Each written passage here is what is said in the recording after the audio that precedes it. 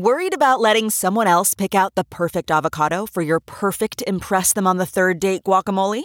Well, good thing Instacart shoppers are as picky as you are. They find ripe avocados like it's their guac on the line. They are milk expiration date detectives. They bag eggs like the 12 precious pieces of cargo they are. So let Instacart shoppers overthink your groceries so that you can overthink what you'll wear on that third date.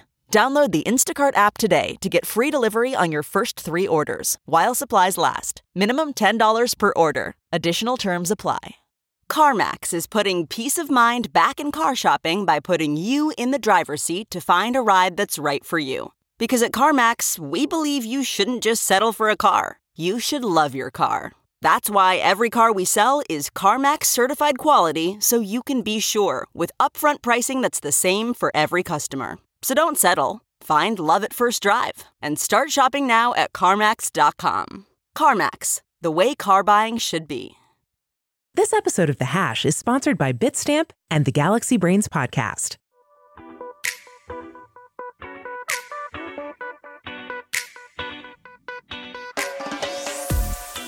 This is The Hash podcast. Stay informed with the latest on Bitcoin, ETH, the metaverse, Web3, and more with stories that matter to the crypto world. All on The Hash for your ears. You're listening to the CoinDesk Podcast Network.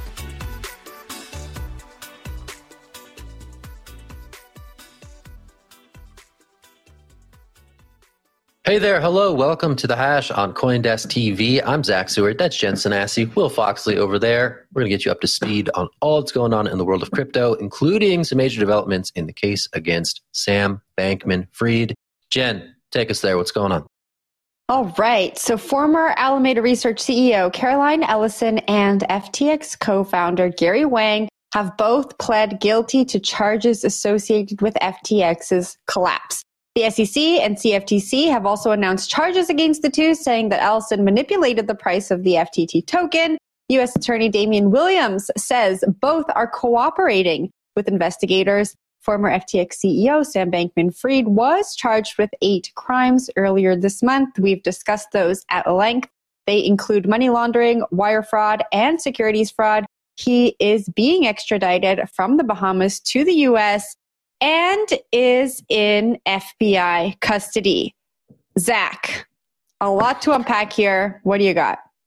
So much to unpack. Kids, if you're ever in a criminal conspiracy involving $10 billion that are vaporized, especially from customers, snitch as fast as possible. That's the story here. Everyone associated with FTX and Alameda turned snitch on Sam Bankman-Fried, and they're probably going to have a much more comfortable life because of it, while their former colleague rots in a prison cell somewhere for a long time. That, for me, is the takeaway. Looking at some of this stuff, it's pretty wild.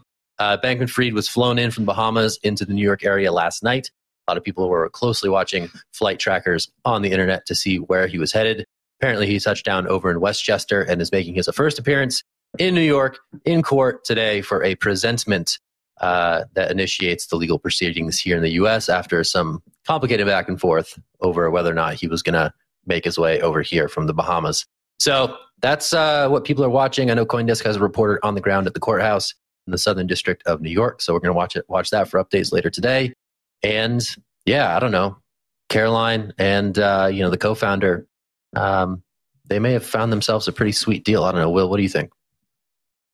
Yeah, I think they found themselves a really good deal, right? Like if you look at the charges they possibly were going to have, I think it was like 250 years for Caroline, and it was like 50 years for Gary if they were just charged for what they're doing in the first place.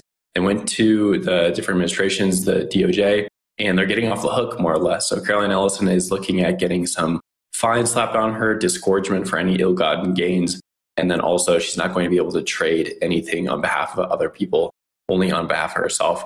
There's some redacted parts of this as well, so maybe there's further charges, but for what I see right now, it doesn't look like there's any prison time in the plea deal that either of them signed in order to turn on SBF, which to me looks like the DOJ is really playing hard on one character. And we've seen this in the past in crypto history, right? If we go back in the history books, we see that typically what the DOJ does is they slap hard down on one figure. I think the book is coming down on SBF. I don't know what the charges are going to end up being in terms of like sentencing, We do know the charges in terms of like the character of them, right? Wire fraud, conspiracy to commit wire fraud, conspiracy to defraud people, against SEC, securities violations, CFTC, commodities violations. This is going to be a hefty prison sentence, possibly life, a few life sentences. We don't really know yet, but this is going to be hefty. And it's wild to see that Caroline and Gary, who were part of this, right? They were the defendants in this, named over and over again. They're going to get off more or less okay from what we see right now, even though they were doing this on behalf of SBF, right? They coded in the back end the ability to trade money and not be liquidated. Caroline was dumping FTT and manipulating the price on behalf of SBF. So I think it's a little interesting to see if they got off so easily based on that. Zach, give it back to you.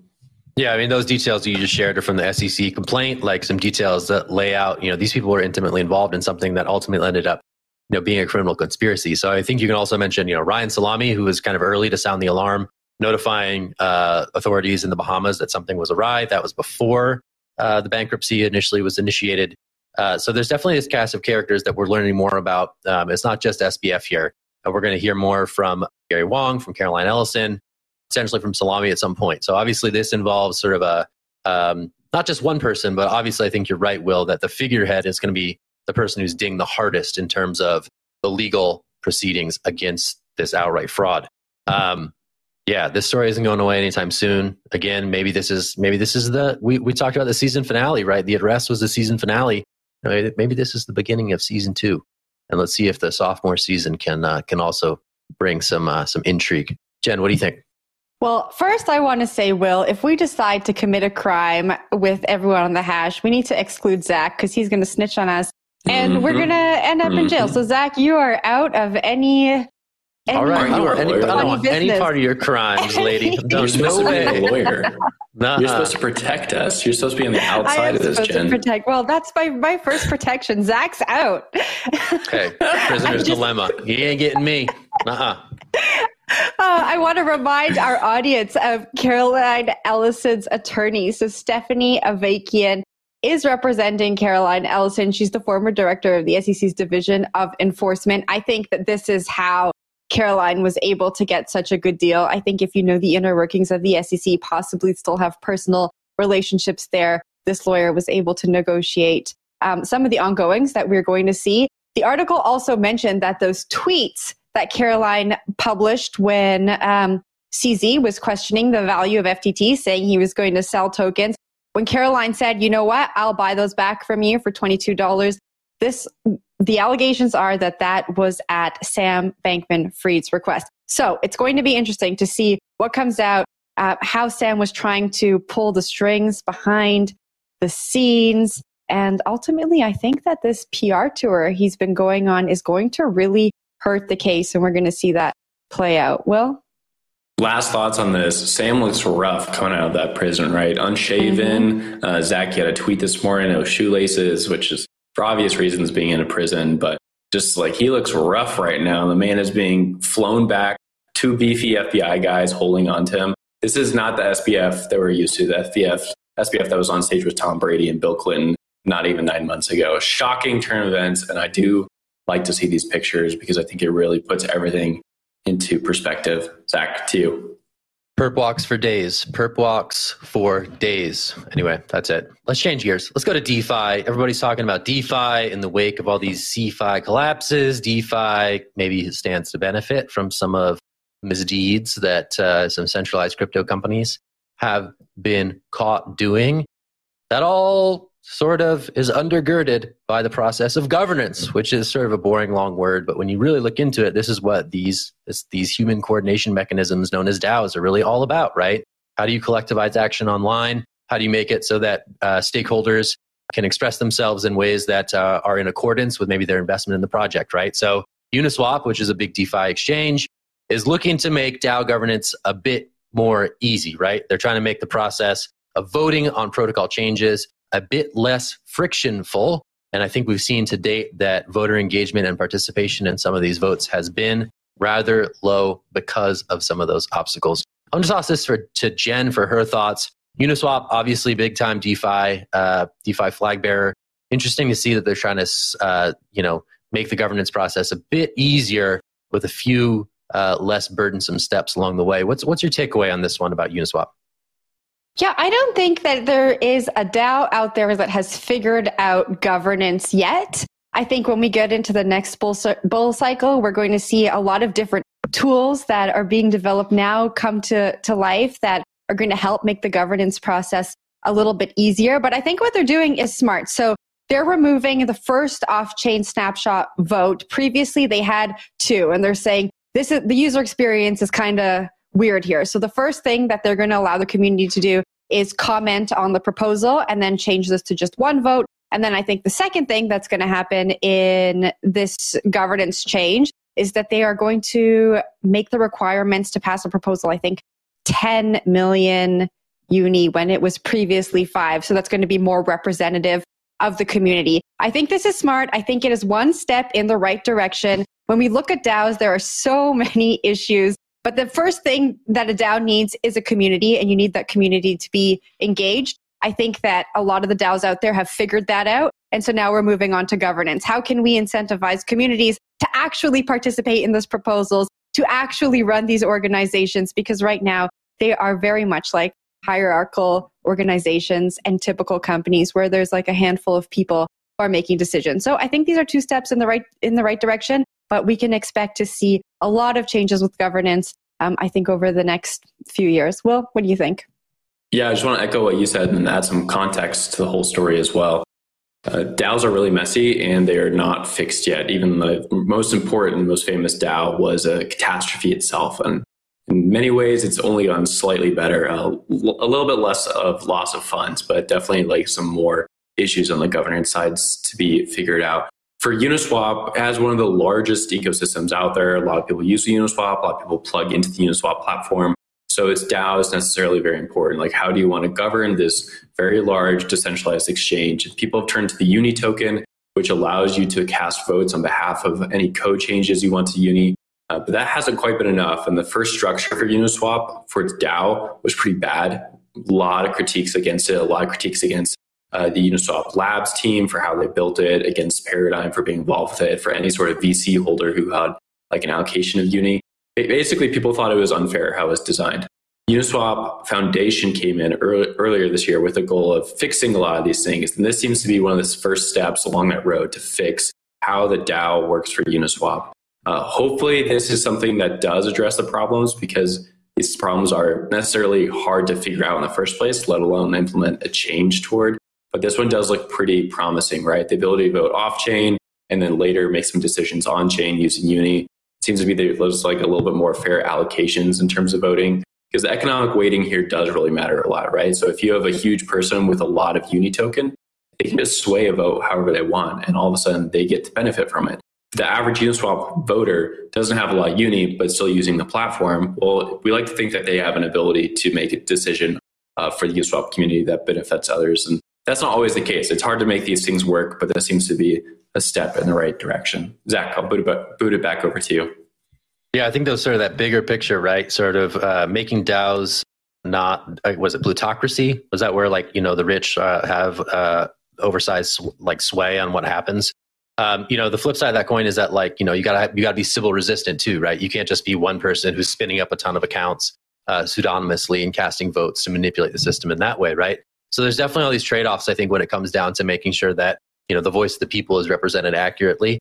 Crypto loves skin in the game as sort of a framework for understanding who gets to vote on the future of these protocols. So finding a way for me to like make like skin in the game work with something that's more egalitarian in nature. So it's not just giant bag holders who are dictating how these things work and who stands to benefit with any particular protocol changes. I think that's like a really important thing that's going to be hopefully unfolding over the next few years in the DeFi space, as the people who are here to stay can hopefully fine tune it such that when people come in to use it, say a few years from now, those people who are new to these systems will also have the ability to participate in what should be a more user-owned internet, right? That's the whole idea behind Web3, user-owned internet, something that I think a lot of people have been championing over these past few years. But anyway, we'll see. This is a step in the right direction, a small step, but maybe some of these bigger changes will also come soon. That's it for the first half of the show. We're going to take a break. On the other side of the break, we're going to talk about Twitter. You may have heard about it. Elon Musk, that guy. We're not going to talk about the Elon Musk drama. We're going to talk about a small product update and what it's really all about. That's what we're going to do on The Hash. So stick with us. Have a nice break. We'll see you soon. Times are tough, particularly for crypto. But Bitstamp's different. Bitstamp is the longest-running crypto exchange and among the most regulated in the world, which includes a Bit license in New York and a payment institution license in Europe. And when it comes to your funds, with Bitstamp, your crypto belongs to you. All your fiat and crypto are kept 100% separated. It's why Crypto Compare ranked Bitstamp the #1 crypto exchange, awarding them the highest possible AA rating. Learn more at bitstamp.net.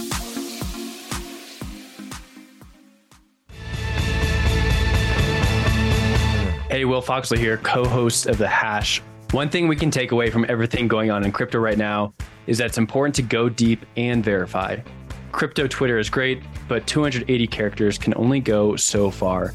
One podcast we love is Galaxy Brains.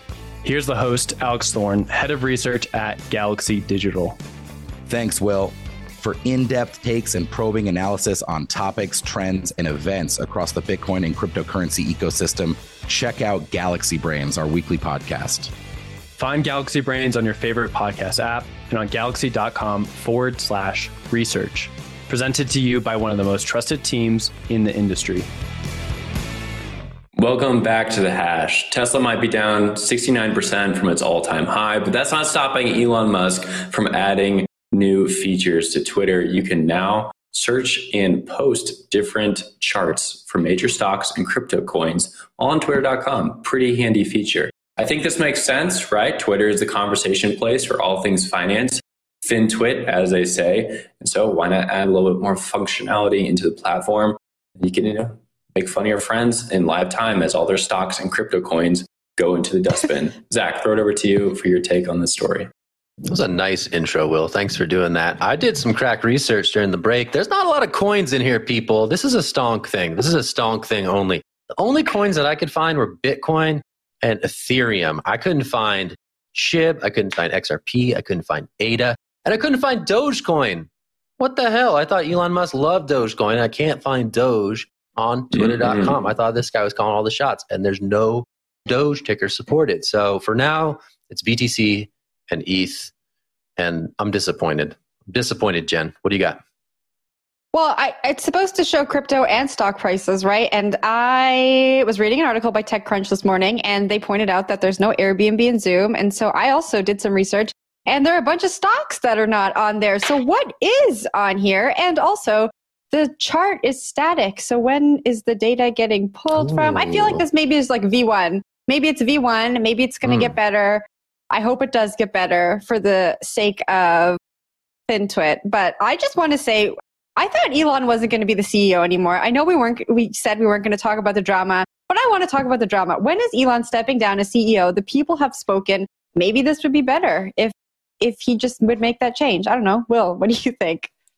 I'm kind of impressed with your guys' desires for more stock information on Twitter. I mean, okay, from the product announcement itself, we have information. So let's go to that. It says that it's live from TradingView. So TradingView is a pretty popular application for just looking at stock information. I think they're just pulling that data over, and I guess it's not completely functional right now. And why? Well, probably because TradingView doesn't want everything to be on Twitter.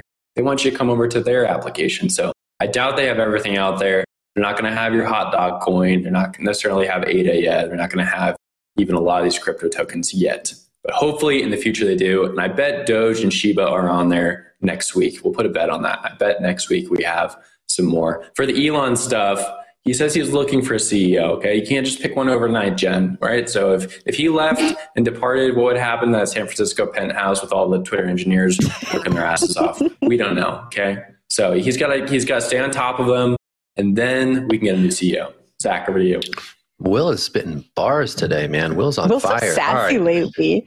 Yeah, you can actually view some of these things on Robinhood. So maybe like a nice little Robinhood integration going on here. Like I'm looking at the ETH page right now, and it says view on Robinhood, and I can go see it on Robinhood. So interesting little integration there with the Web 2 people.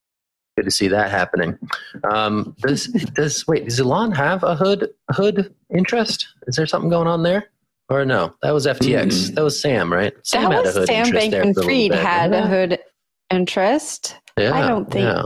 Haven't heard anything. Well, about okay. Elon. Well, I don't know what the Robinhood Twitter tie-up is, but that's interesting. Interesting that they're sending business that way.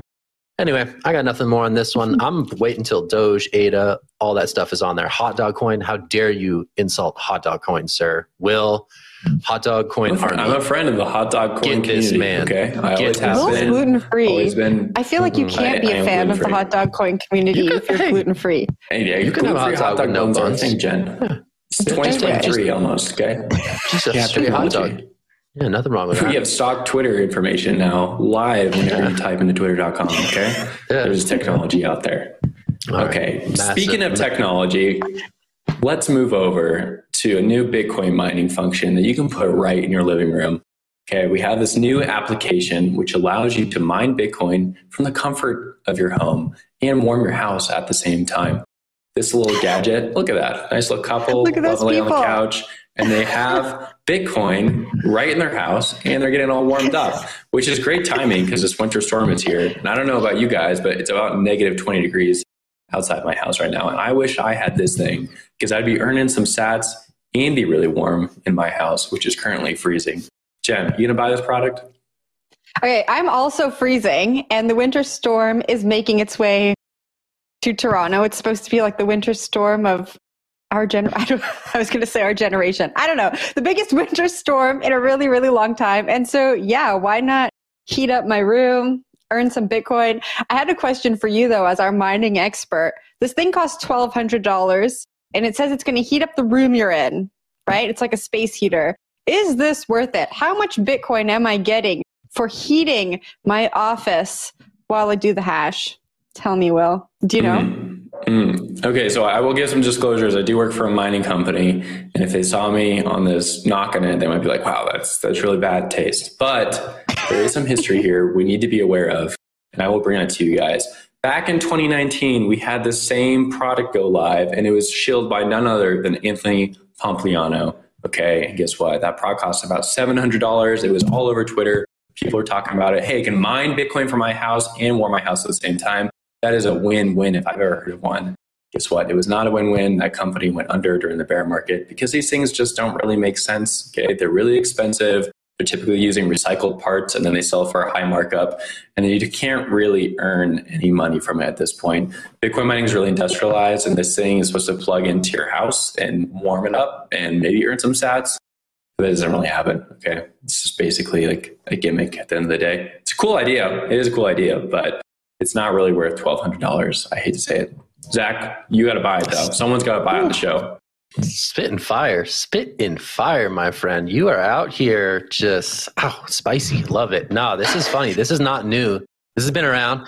I also want to shout out Naomi Brockwell, former Hash co-host. She would often, up in the cold New Hampshire, she would have a little mining machine under her desk that would provide some heat. Just a good old fashioned way. None of this like fancy doohickey with the people reading books and like looking cool. No, just a janky old miner that cast off heat as it sounded like a Mack truck computer when your thing gets hot.